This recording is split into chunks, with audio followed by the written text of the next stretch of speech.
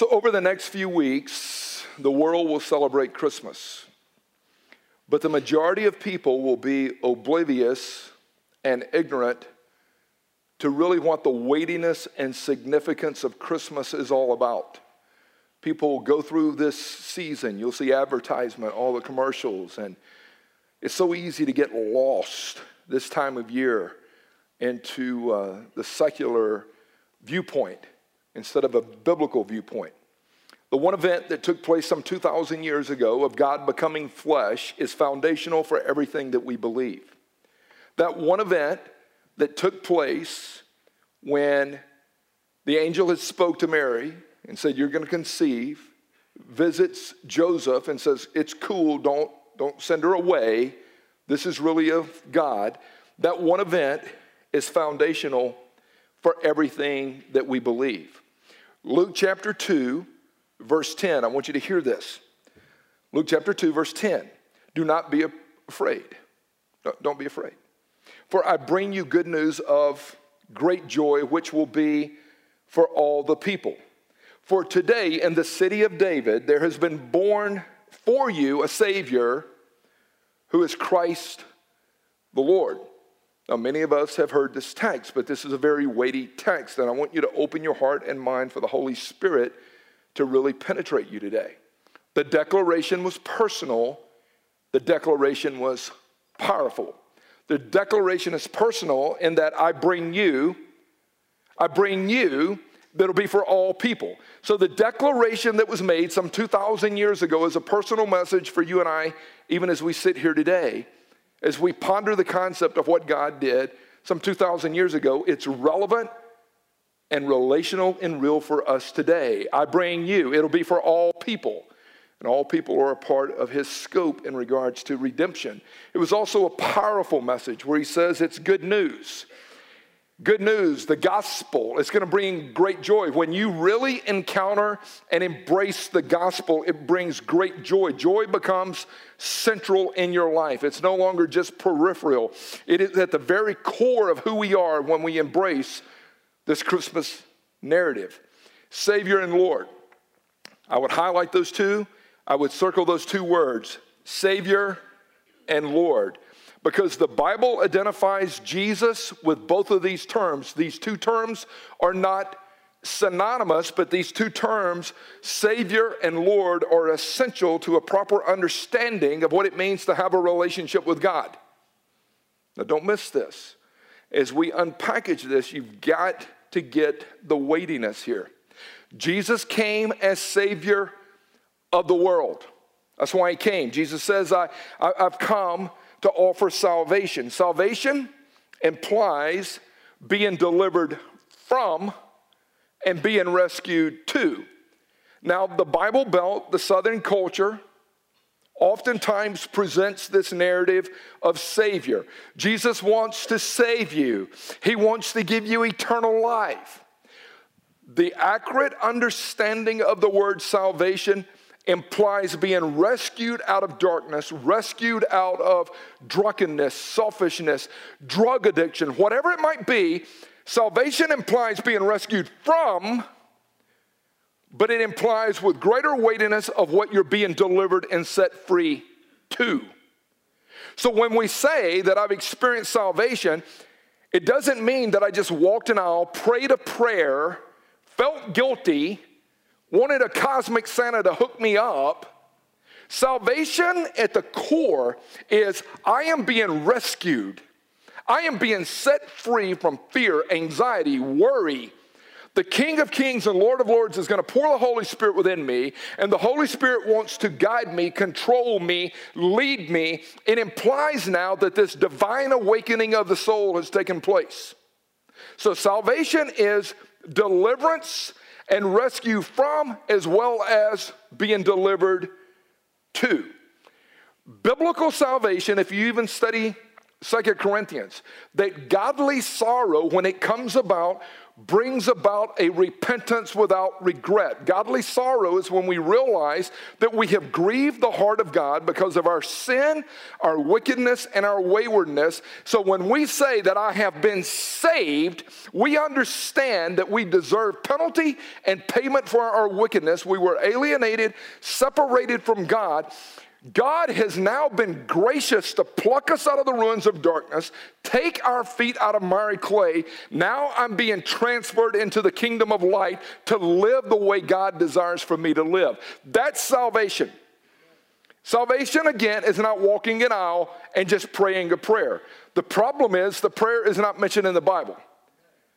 Authentic salvation will always involve confession, repentance, and surrender. We talk surrender all the time, but surrender is a result of embracing Christ as Savior. Now, it's interesting. As long as you think I'm okay, I don't need any help, you're really jacked up. I'll say that to you. The person who realizes he is lost at least has hope. God would have never sent a Savior if we didn't need one. God would have never sent his son, Jesus as Savior, if we didn't need one. Now, Philippians chapter 2 is one of the strongest chapters in the entire Bible. It is called the Great Kenosis passage. It is God emptying himself, taking on the form of man, and the man Christ Jesus becoming obedient even to the point of death, death on the cross. I want you to hear this, starting in verse 5.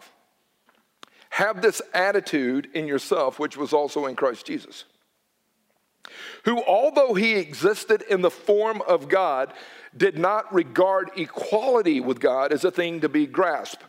Two key words, highlight them, underscore them, study them. But he emptied himself. The Trinity has always existed as the Trinity. Jesus has always been a part of the Trinity. Jesus didn't start some 2,000 years ago. We'll unpackage that.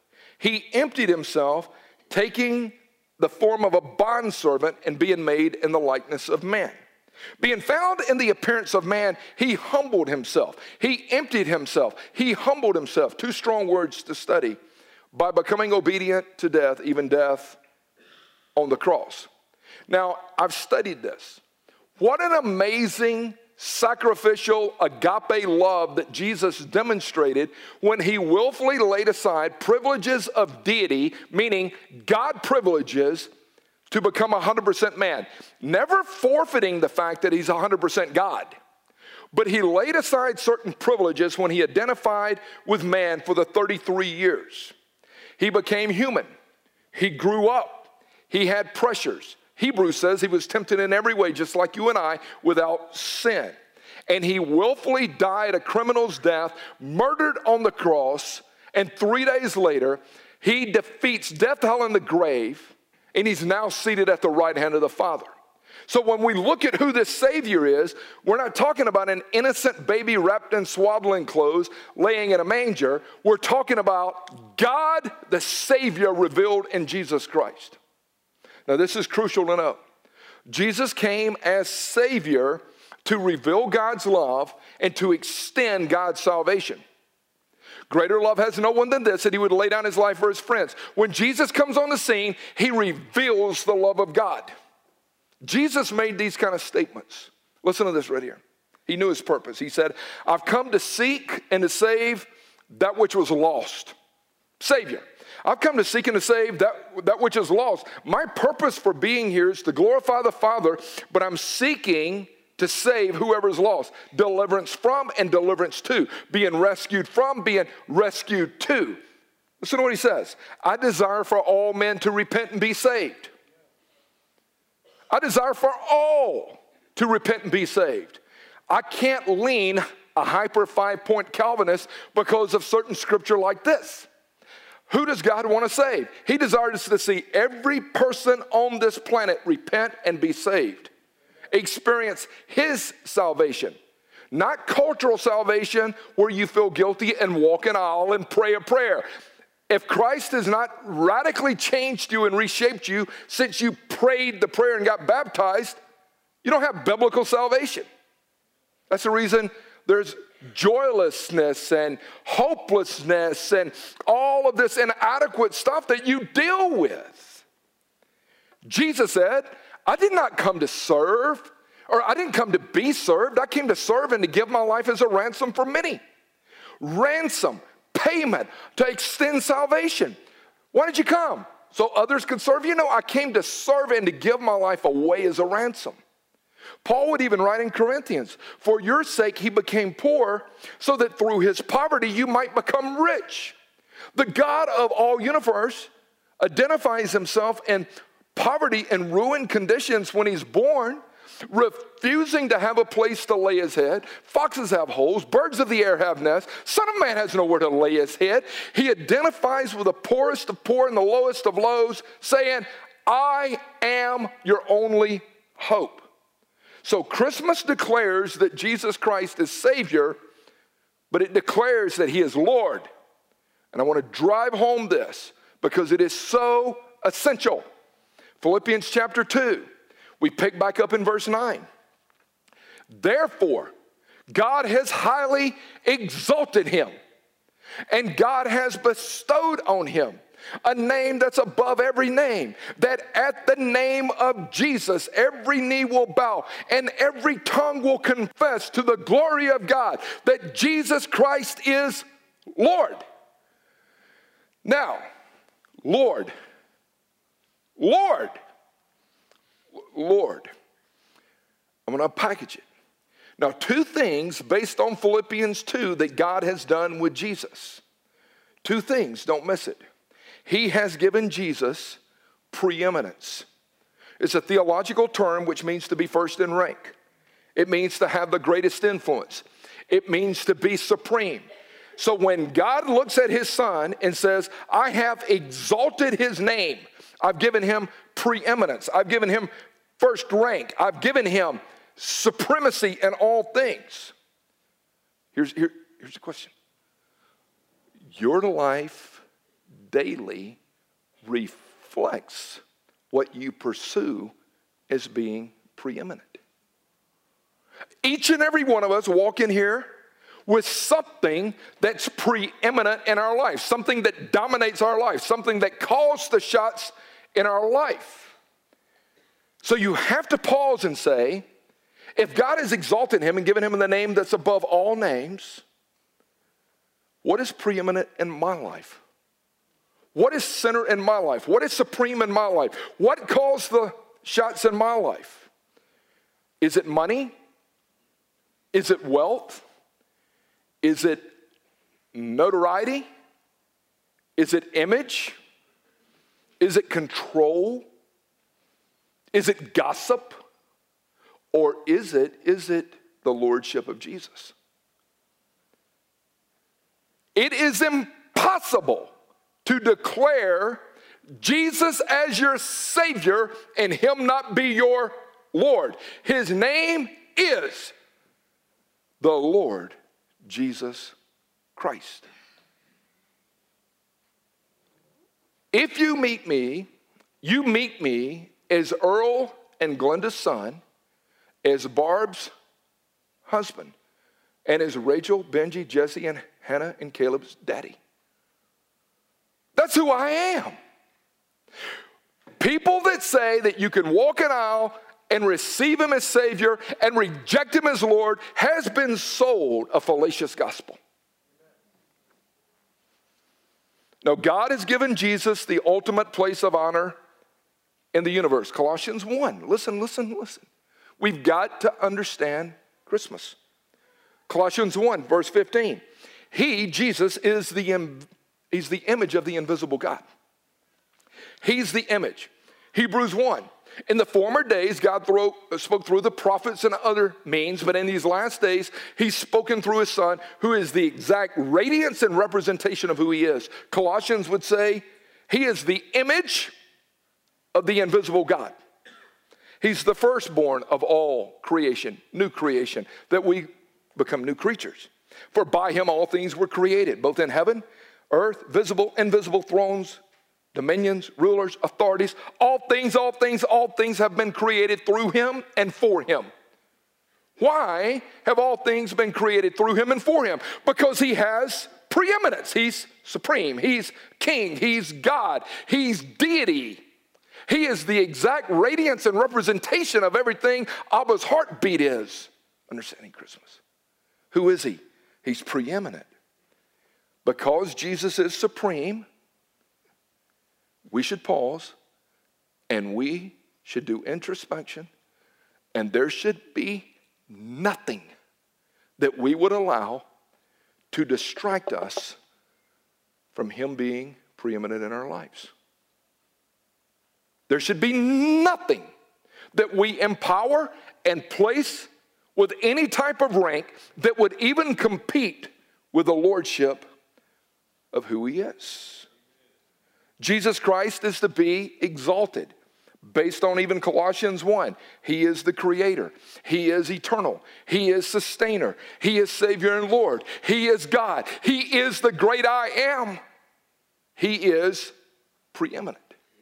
So God exalted him, placed him as preeminent, supreme. He's above all. And then he did a second thing. He bestowed on him a name that's above every name. What did God do? God gave Jesus a new name. When he was born, they called him Jesus, which means God is our salvation, or salvation is of the Lord. Joshua in the Old Testament, Yeshua, the same in Hebrew as it is in Greek. God is our salvation.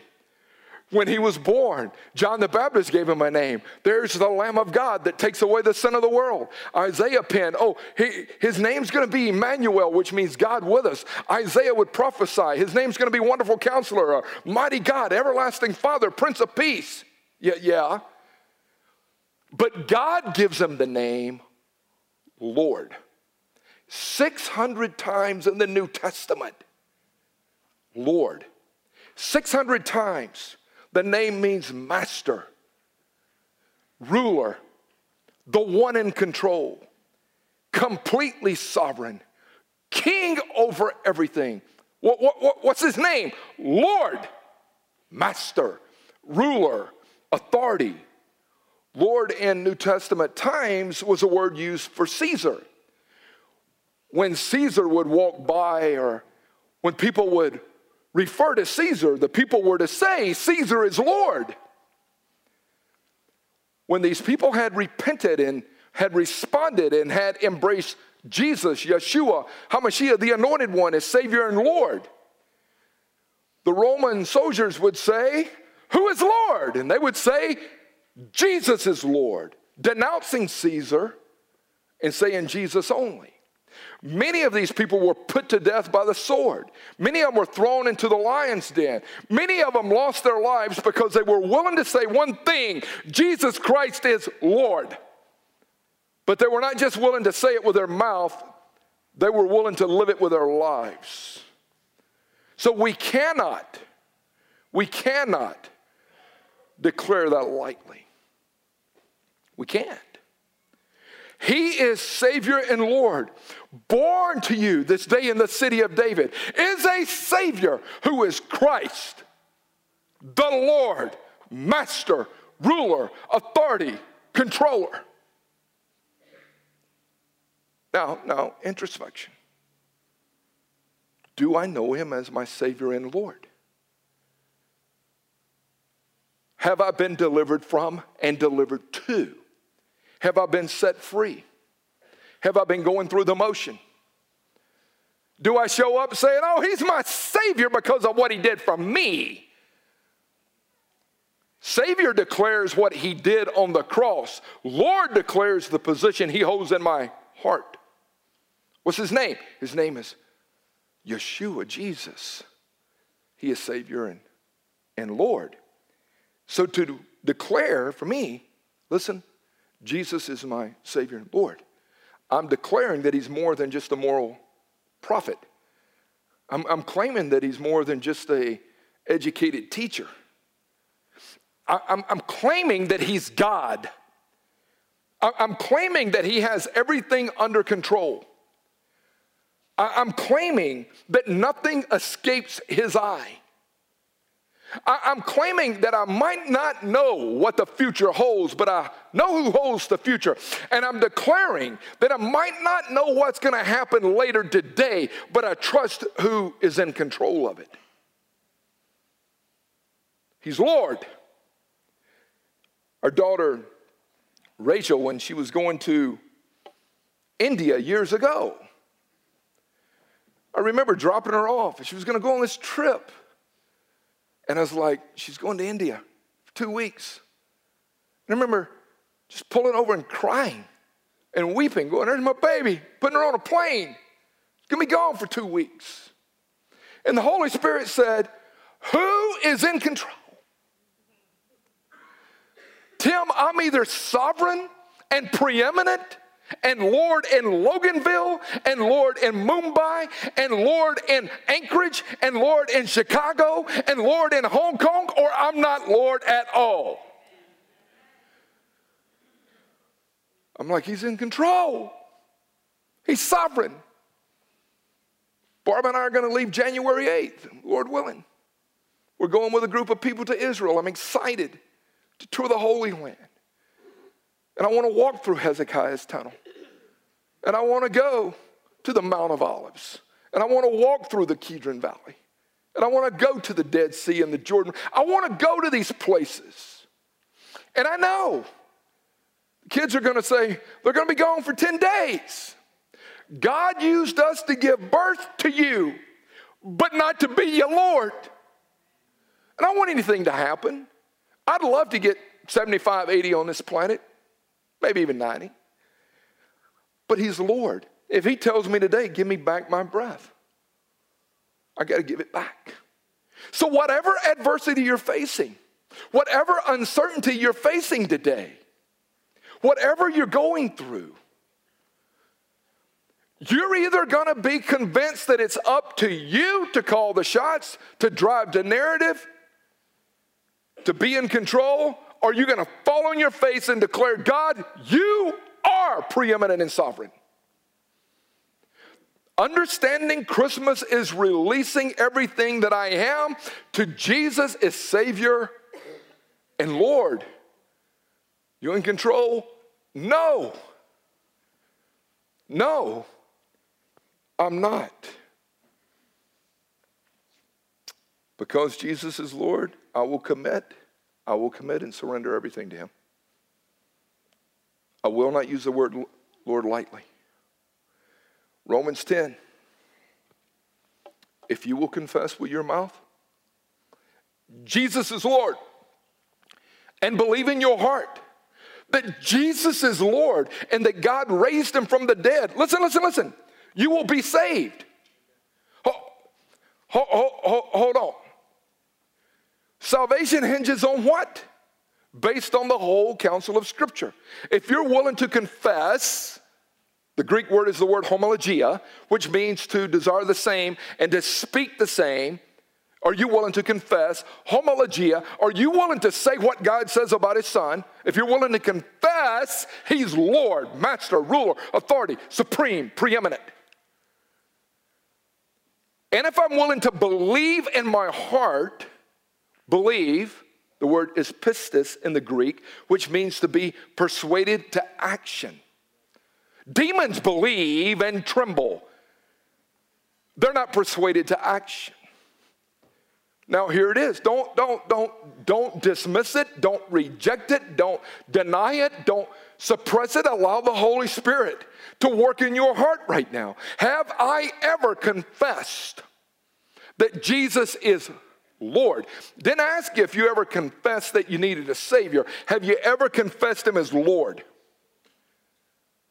But didn't we raise the dead and heal the sick and do all these things in your name? Depart from me, Jesus says. Never knew you because you didn't trust me as Lord. Barb and I were counseling with a married couple a few years back. And the guy had been in ministry. The guy had been around church stuff. And the guy confessed that there was a lot of infidelity in the relationship. And so I said, so how many women in the last 15 years of marriage have you hooked up with? A dozen? Oh, no, brother. Been a lot more than that. I got you.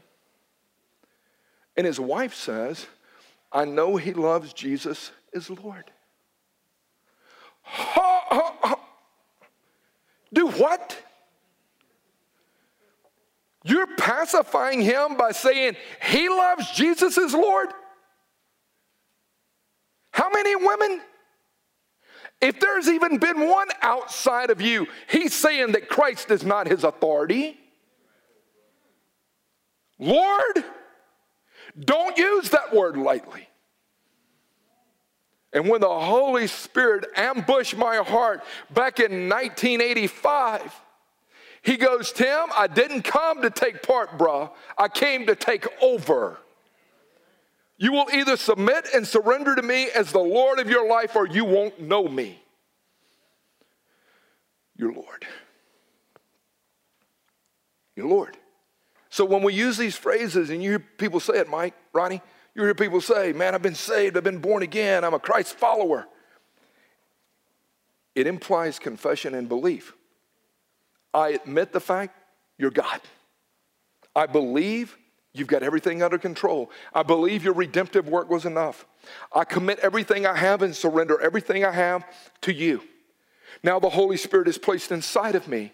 And through the Holy Spirit, I can now strive to obey his commands, do what he says, honor him with every area of my life. Why? Because I've got God in me, the hope of glory, the power of the Holy Spirit. And he goes, I'm not going to leave you by yourself. Now here's the truth. One day, every knee will bow and every tongue will confess that Jesus Christ is Lord.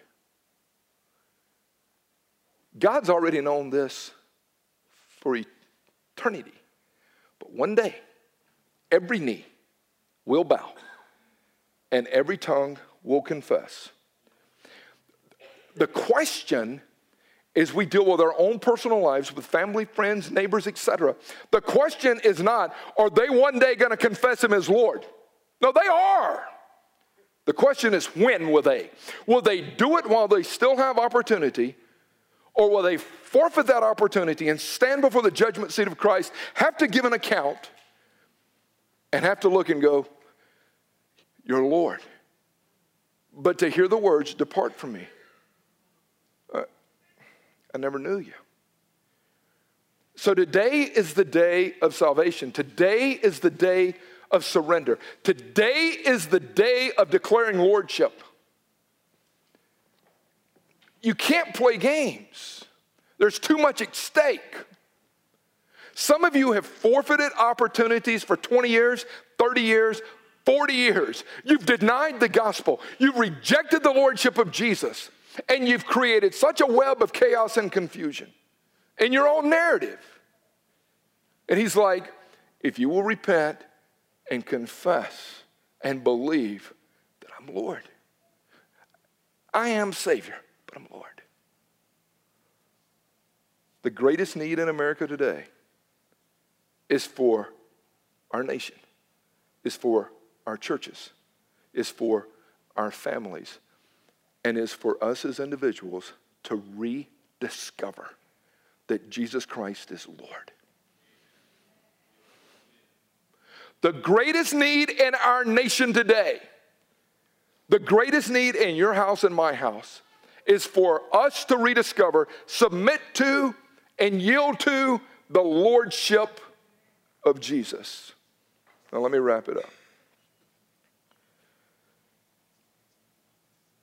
I mean, as I studied and prayed over these last couple of messages, one of the things was we've got to understand Christmas.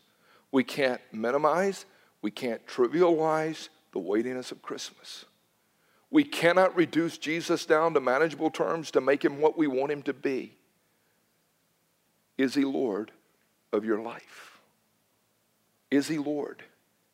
It may seem like evil is winning right now in your life.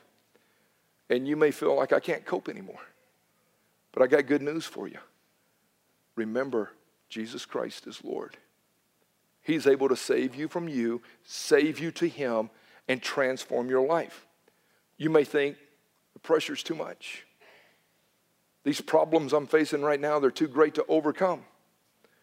and circumstances are piled up against me right now. I want to remind you, Jesus Christ is Lord. He can be trusted. He can be depended upon. You walk in here today and you're discouraged, downcast, tired, worried, afraid. You're grieving that nasty divorce. You were betrayed. You're feeling rejected. You've lost a loved one. This is the first holiday season you've gone through without that mom, that dad, that sibling, that friend. But I want to remind you, Jesus is Lord. Jesus Christ is Lord.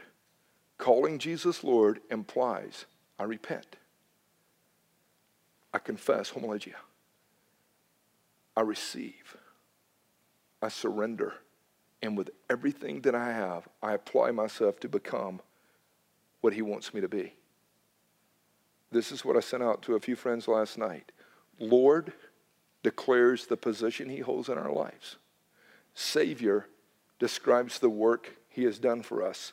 We cannot benefit from his work as Savior unless we're willing to surrender to his position as Lord.